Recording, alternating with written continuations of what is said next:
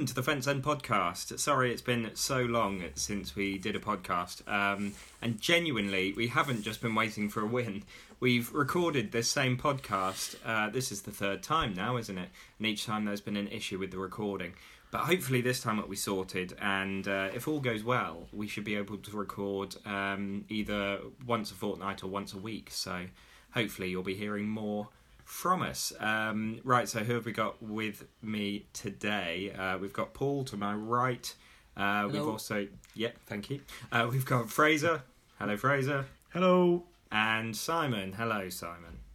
Hello. Hello. And I'm Liam, just for the purpose of the pod. Right, so... You're always Liam, though, aren't you? Not just for the pod. Well, I'm actually an actor, so it does swap and change. Back at the beginning of the season, we didn't start too well, did we? And it's still not all roses. We had the 4 losses, and then we beat Burton quite comfortably. But we couldn't tell if it was Burton playing badly or Oxford playing well. And then Burton did quite well in the next few games. We sort of assumed that we were all right, but we only got a couple of draws out of the next 3 or 4 games. There are so many issues. Let's do them sort of generally. Obviously, strikers are an issue, aren't they? But yesterday, Jamie Mackie played very well. Is he the answer? If he plays like he did yesterday, then yeah. I think that was the Mackie I think that we all expected when we signed him, and a lot of people, I think, somebody who'd seen him play was sort of like he's a better Danny Hilton, in that he will chase all day. He's not exceptionally quick, but he will put absolute effort in and will annoy the hell out of centre halves. And I think yesterday was a really, really good sort of demonstration of what he can do. I just hope it wasn't a one-off. If it's how he can play for the rest of the season, then I think that's going to be a real positive. Yeah, absolutely. I think the key with him, as good as he was yesterday, and he was, will be, can he stay fit? Obviously, he's got a little bit of a history of injuries, and his age doesn't help him massively in his position, but. If he can perform like that every week, we've got the Jamie Mackie we thought we got in August. And it would be nice to see if he could transfer some of those skills, because he's a lot smaller than our other 2 strikers. He's got less pace than our other 2 strikers. He hasn't got the assets that they potentially have. If they can use it the way that he put himself about yesterday, then... we've got a great kind of lesson of how to be that forward that we need. Well, especially yes, he's not the fastest, as you say, Simon, but he knows that about himself. And so yesterday, in particular, as soon as they were shaping up to set that ball forward, well, about half an hour before the defender needed to run, Mackie started on his way, and he was there before the defender. He knew how to use that, and obviously I think it went through a really odd situation yesterday where we got called offside 3 times in a row, and the Plymouth fans were shouting "Lino," which I should imagine makes the lino think, oh, maybe I've got it wrong. but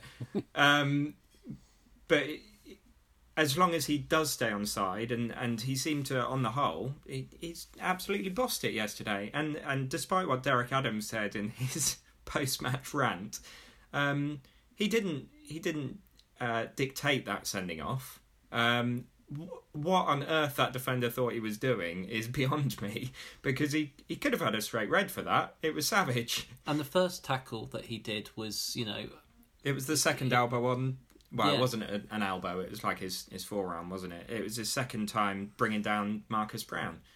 I think what Mackie shows yesterday with that getting the guy sent off, and I kind of used the phrase getting him sent off, because he could see the defender flying in and just waited for him, and as soon as he started to make the tackle, he just knocked the ball away and took the foul. It was real experience, and I think that's something, going back to Mackie and his assets, I think it's his experience. He's played at a much higher level than we're at the moment, and I think having that experience is going to do us the world of good. Yes, yeah. I think that does help. He got into the defenders' heads as well, which is something. I mean, I saw somebody say on the forum afterwards, we haven't had somebody who can do that since what's his name? Maguire. Maguire, that's the one. All right, Maguire. You forgot Maguire. Get out. I think he absolutely did that, and we know that Holmes is capable of it as well because we've seen him do that against us, and I think he has a little bit, but I think maybe those senior players have been not necessarily focusing on their game because of how the squad's performing. They've been thinking, how can we get out of this mess? Which is an issue, and yes, we won yesterday, but we are still in a bit of a sticky situation, aren't we? Like, we've got obviously a few games coming up against teams around us. Do we just? I think it was. Go. It was very well typified by Sean Derry after the game, who said, "We don't get too low when we lose, and we don't get too high after a win." I think is a perfect way to put it. As good as it was to win yesterday, and the draw the week before, so 4 points from 6.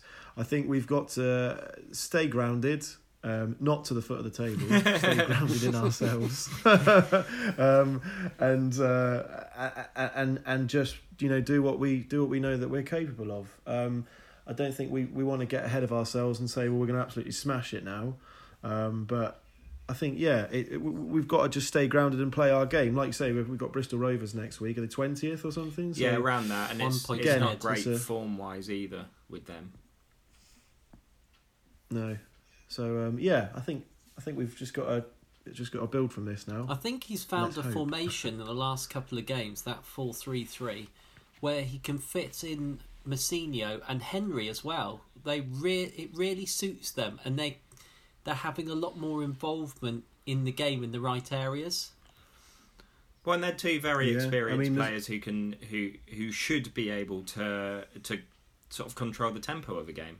It was great seeing Mousinho obviously we saw him mostly as a centre back last year, where that clearly really isn't his better position, is it? He looks so much more comfortable in that midfield role. And sort of protects the back four in that job, and does a really good job of it as well. But I felt a bit sorry for him because he became a bit of a laughing stock last year, didn't he? It was every game it was another error. Mind you, he did then take one of the best penalties I've ever seen at the end of the season. So. That one on goal cam in particular, I absolutely loved it. And it's just the stroll away after he's hit it. There's not really much of a celebration, just that's what I do, live with it. yeah, that was great. And actually, I think he's in a good place because he's a fair centre-back who will lose the ball once or twice a game. If he loses the ball once or twice a game in midfield, there are 4 people to mop that up. Whereas if he does it as a centre-back, they're clean through. So I think it's ideal, and he spent most of his career doing that. I don't know why he ended up centre-back at Burton, whether it was down to injuries or whatever, but I think he looks a much better defensive central midfielder. He gives us that bit of physical presence in central midfield that we've perhaps not got with Baptiste or Brannigan, not especially big players, not very tall, and it gives you an option or an additional sort of threat at set pieces. So you've got, you've effectively 3 centre halves and a centre forward going up for corners and that kind of thing, and defensively as well for set pieces. It's a benefit as well. Yeah, absolutely. Well, interesting yesterday. Was that the first time one of our strikers has scored from open play in the league? Wow. Because that was something that... Really? That was something Robinson said a few weeks ago. Anyway, it was always going to happen against Plymouth, I think. Going into that game, it was like, if it's going to happen, it's going to be against his former club. But then to get Nelson scoring as well. I know, that's just spoiled for former players, wasn't it? I enjoyed, because when we win, I enjoy looking at the comments on the other team's Twitter thread. And it was really... I found it quite funny to see Plymouth fans saying, did Mackie celebrate? And it's like, yes, he celebrated like he won the World Cup, which I think is maybe a slight exaggeration, but I think that's a sign of the fact that yesterday we performed how we should be performing, and not just that, we've performed that way before. We performed that way at Sunderland, we performed that way at Wycombe, and we got 2 points from those games. So to actually perform that way and get the result was the key thing, I think.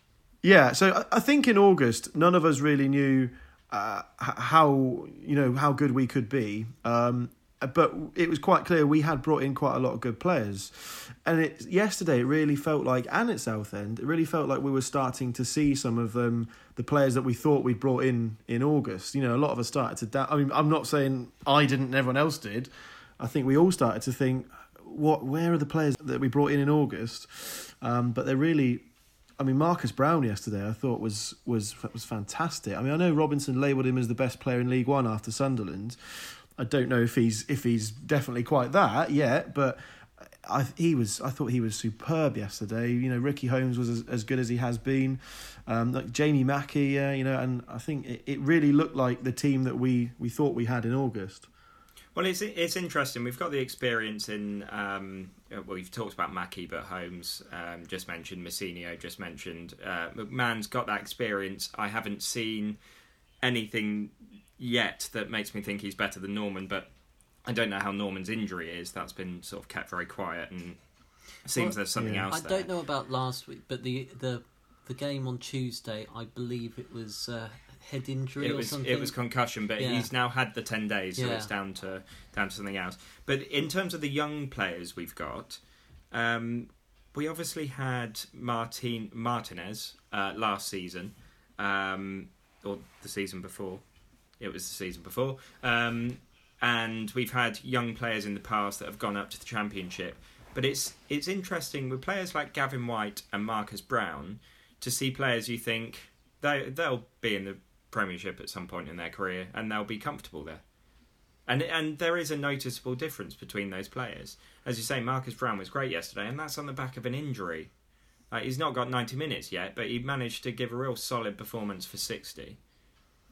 And what you notice with these players is Marcus Brown and Gavin White and probably Mackie, not so much now, but maybe earlier in his career, they've got pace and they can read the game so well. A lot of players at our level and below need a lot of time to know what to do. And I know it's a completely different kettle of fish, but you notice it when we played Man City in the League Cup.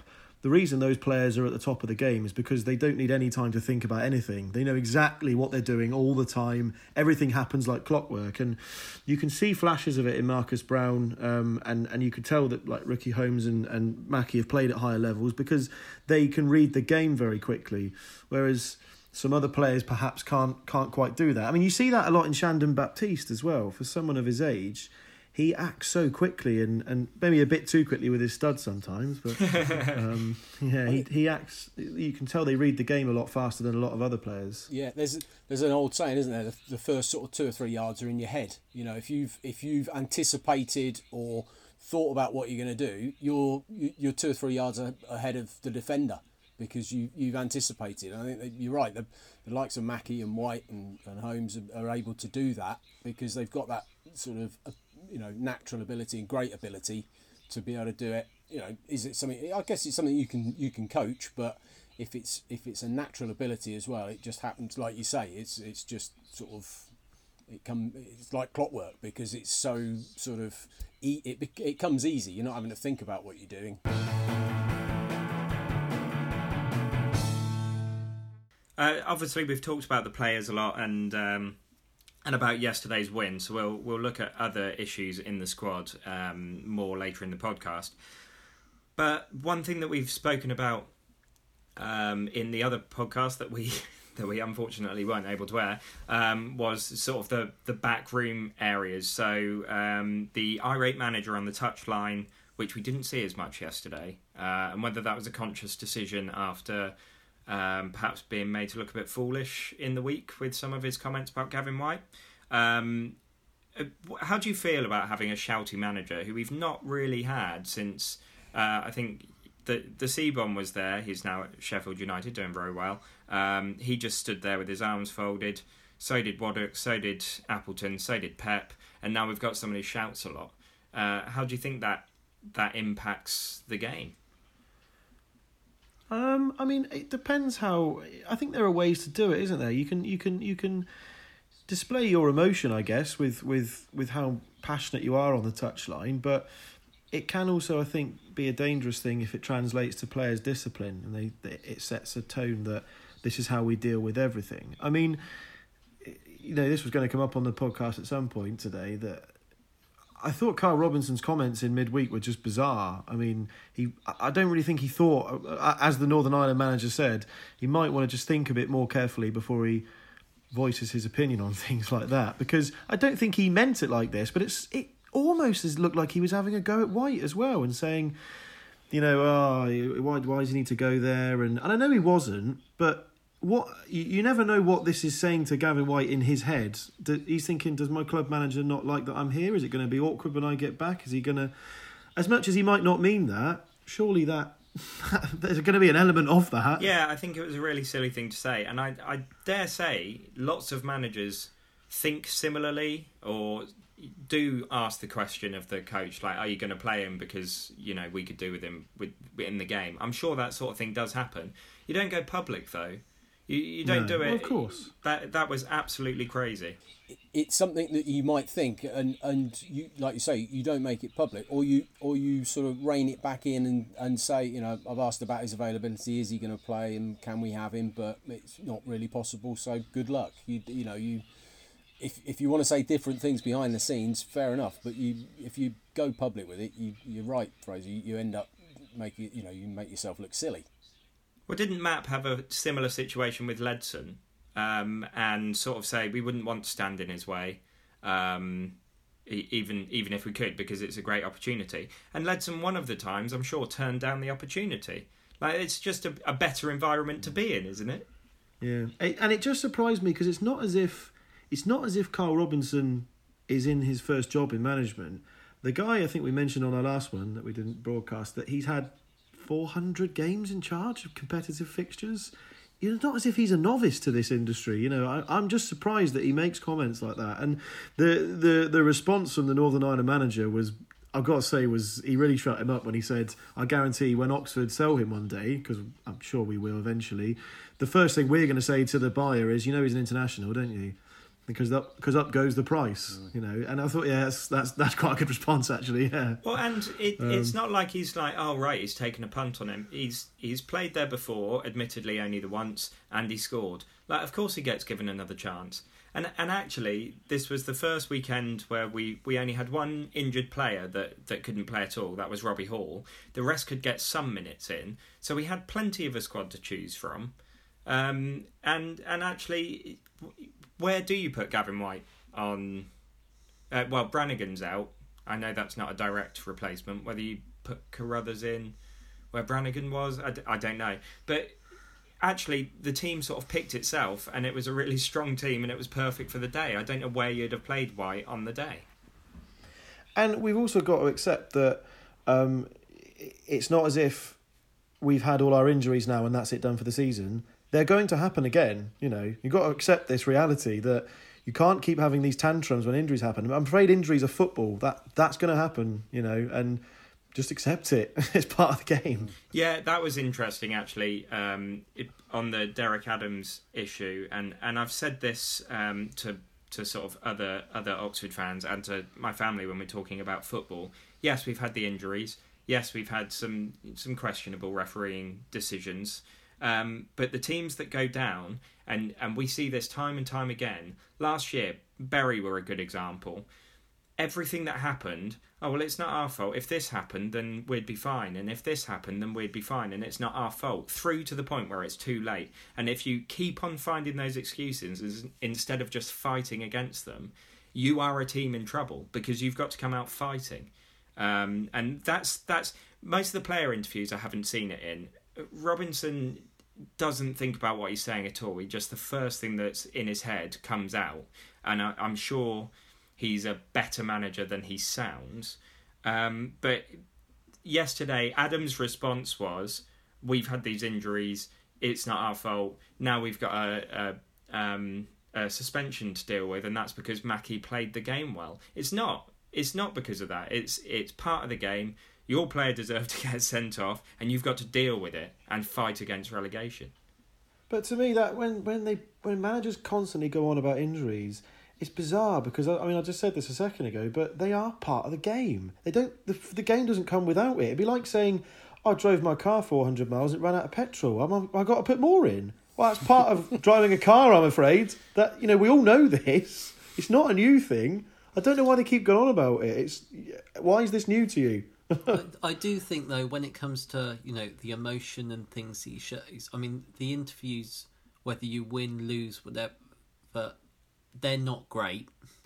But his emotion and things, if we were getting the results on the pitch, we wouldn't be picking holes in it as much as we have. Just like if he was sat there doing nothing, if the results are coming, then you don't say anything, that's fine. If you start losing and you are bottom of the league or whatever, then it's why doesn't he show emotion? I think the results are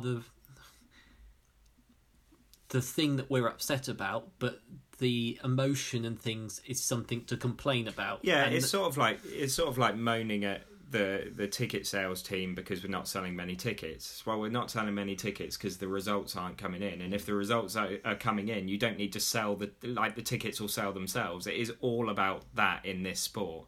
So regardless of the interview, you can put up with it if we're third and you struggle a bit when we're I'm sure those bottom. people, Peterborough, they've got Steve Evans in charge. I'm sure they're not, a lot of them aren't complaining about his antics at the moment, but if they were down where we were, they would be. So it's absolutely. I am a bit I'm a bit disappointed with a lot of our fans on social media because Twitter has become Facebook, and the forum's been that way for a while.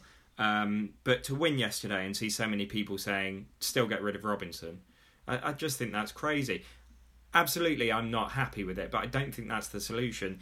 Evidently, from the player interviews and the way the players played yesterday, he's not lost the dressing room at all. He may have lost the fans, but the fans have to support the team for 90 minutes, and it's as simple as that. And I think we have, to be honest. Yeah, obviously it ticked over against Luton. And I think rightly so. But that was after we'd gone behind. We'd gone behind and Baptiste should have been taken off. I can't say that enough. But that was one thing that Adams said yesterday about Mackie should have been sent off for persistent fouling.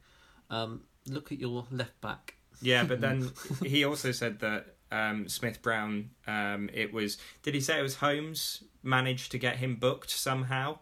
And it was like, well, because he kept fouling, that's how.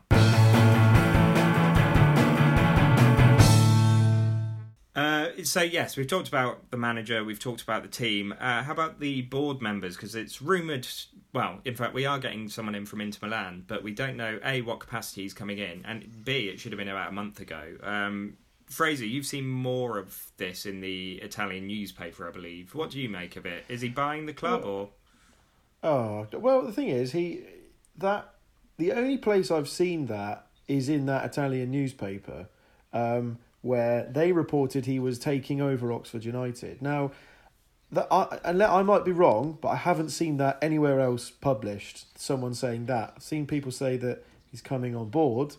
And to me, I think if it's only in that newspaper and some journalist at this newspaper heard that he was investing and wrote it as he was taking over, what difference does that make to an Italian reader of Italian sports? It won't be that bad if they've got that wrong. So I wouldn't trust that story until we hear that, from a better source, because it won't matter that much to them if they get that detail incorrect. But I mean, the interesting thing with this guy is if you and I've got no idea what his capacity is going to be when he gets here.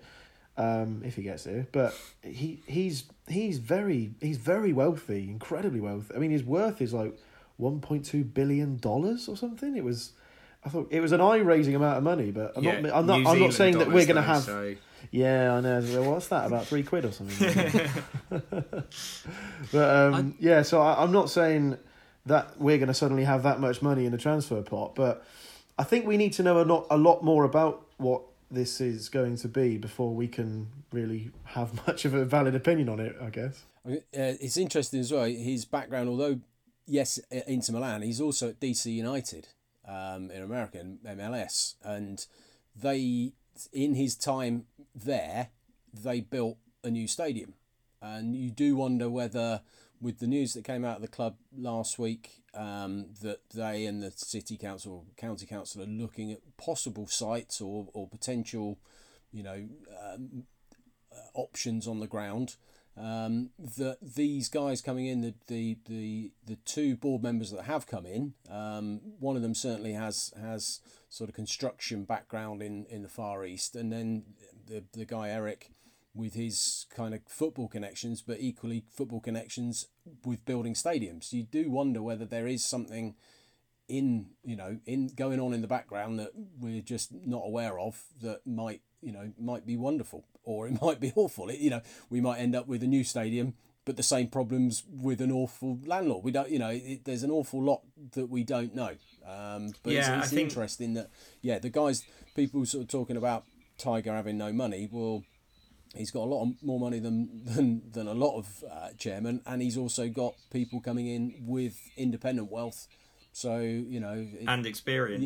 Yeah. So I did enjoy one of the things I saw on Twitter about the guy from Milan was an Italian saying, "Good luck, he's not even in the 10 wealthiest men in the country."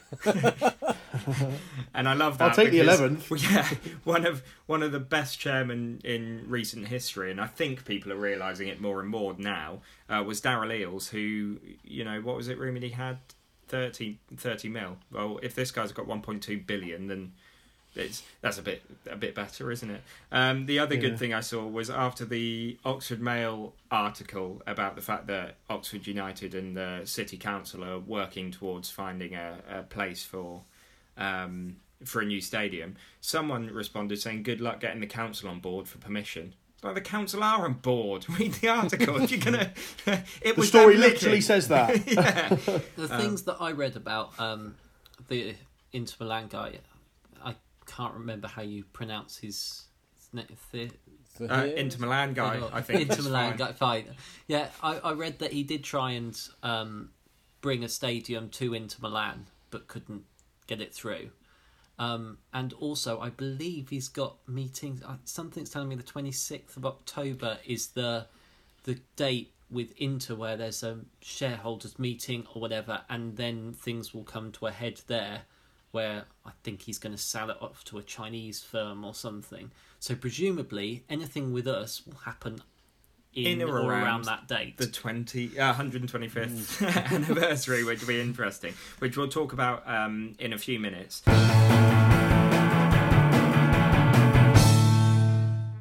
So on to upcoming fixtures. We've obviously got Rovers coming up, then Charlton and Shrewsbury. How many points do we think we'll get from those 3 points? I'm always an optimistic 7. Matt's always a pessimistic 4. So what do you think?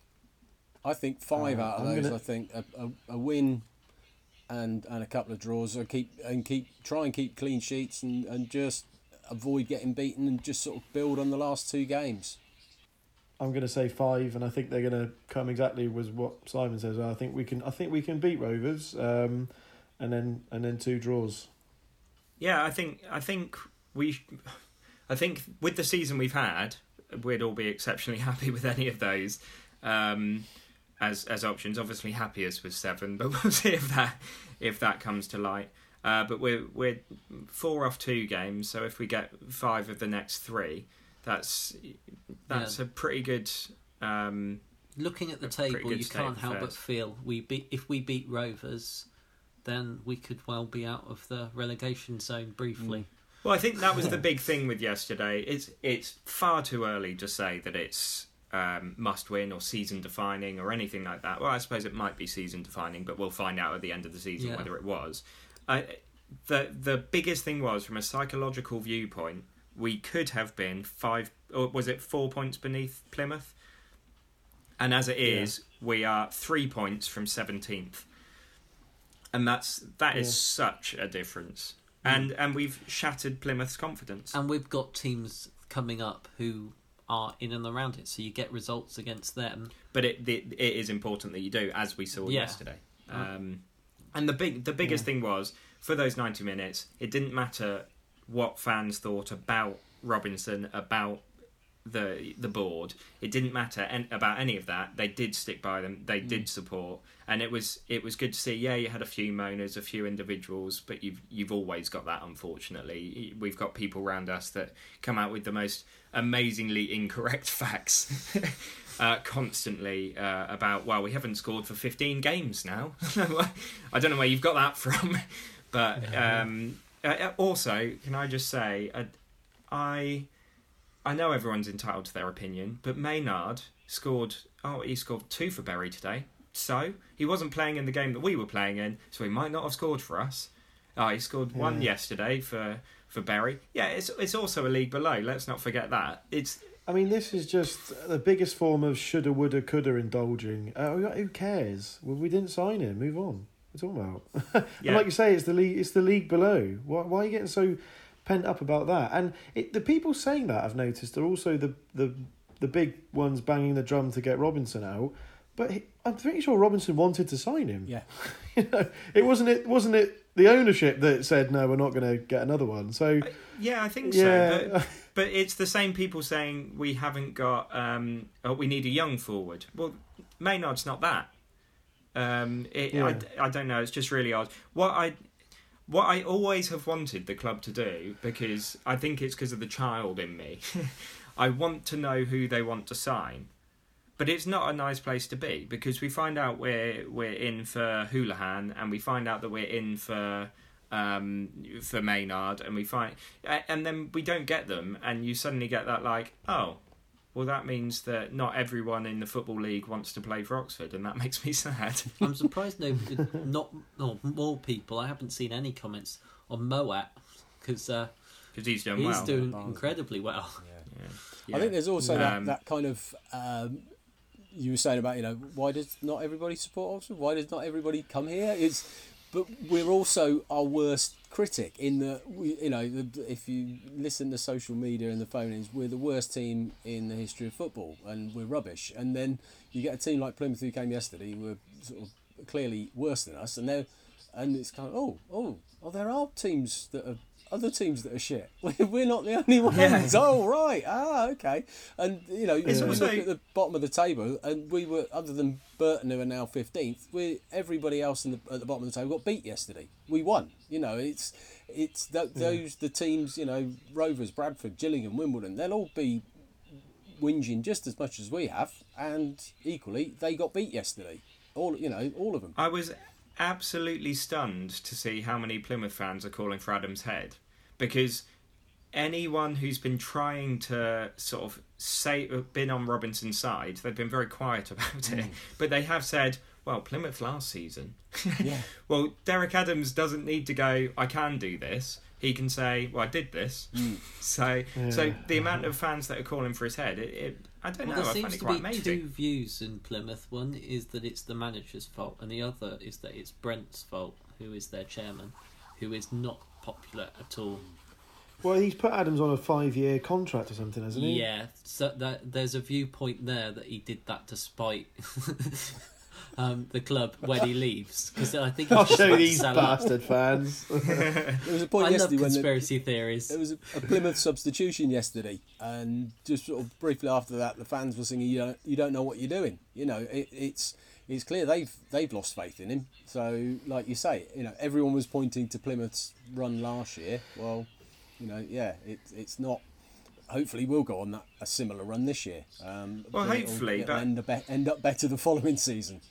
I had forgotten that they had Ashley Smith-Brown, and when I saw him in the lineup yesterday, that is when I thought, oh, we're going to win this.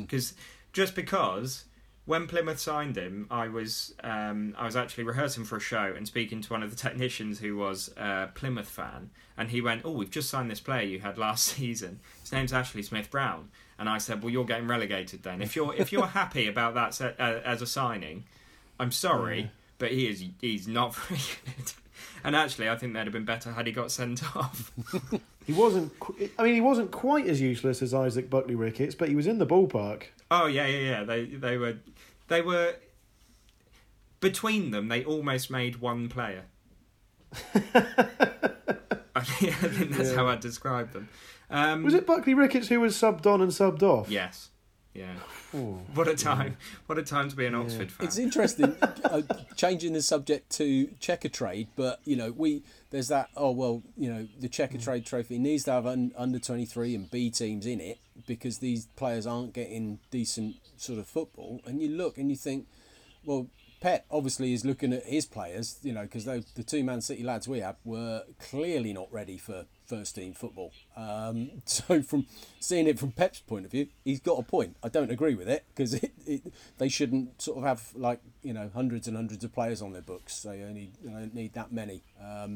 But it does sort of open up another point as to these youngsters who are coming through at academies. A lot of them clearly aren't ready for first team football, men's football, if you like, proper league football. They at look totally any unprepared. level. Yeah, at League 2 level, they would look unprepared, I think.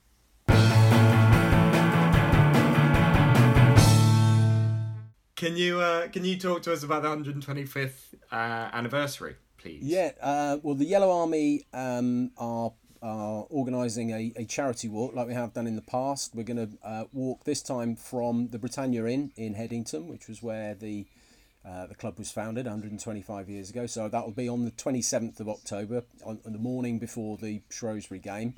The pub will be opening about 9 o'clock, and we'll set off on the walk about 11, walking through 2 hours of beer in the first. pub. Yeah.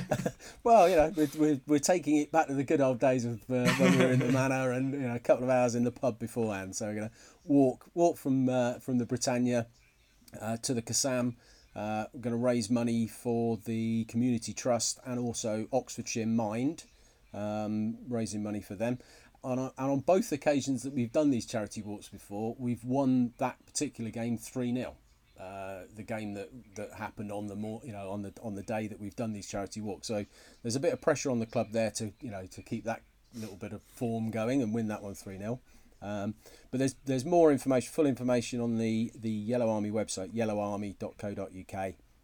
So have a look on there. If you want to join us, let us know. We'd love more fans to come along, raise as much money as we can for two really good charities. Yeah, actually, Simon, can I take this opportunity to ask if I can take part? Is that all right? You can indeed, of course. You're more than welcome. Excellent. I'll join you as well. Brilliant. Thank you. Wonderful. Fraser, looking over to you. Yeah, I'm in. I thought you could just turn up and do it. Have you got to tell you that you want to do it? You can just turn up, but it would be helpful if we knew a rough idea of numbers. It just helps. Because of the buffet. Because of the health and safety. Okay. So all right. I'm in. Very much. So if you want to meet the Fence End podcast team, we'll all be there. So that'll be fun. Yeah, I'm sure you all do. I don't know if Kath will be there, who was obviously part of the original, but we should do a little mention for Kath because she's now the female Faz. She's the assistant manager of the women's team. So well done, Kath. She doesn't listen to this, so we'll say congratulations, and then so she'll never hear we'll this. see if she does. If she goes, thanks guys, on Twitter, which we fully expect.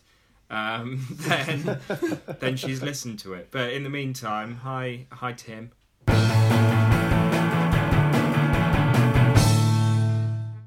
That is all we've got time for, I'm afraid, on this podcast. So thanks for listening. And we should have like a. Can you add in a sound effect? So thank you for listening, and hopefully we will be back more regularly, and hopefully we shall win more regularly. Would be great. Otherwise, you're not getting another one. Yeah, something like that. It was a genuine error that it's been 2.5 months since the last one, but we will be back. But we think if this works, I think this one should have worked. Then we can do it, every couple of games. So yeah. Yes, so fingers crossed for that. And thanks very much for listening. Goodbye. Bye. Bye. Bye.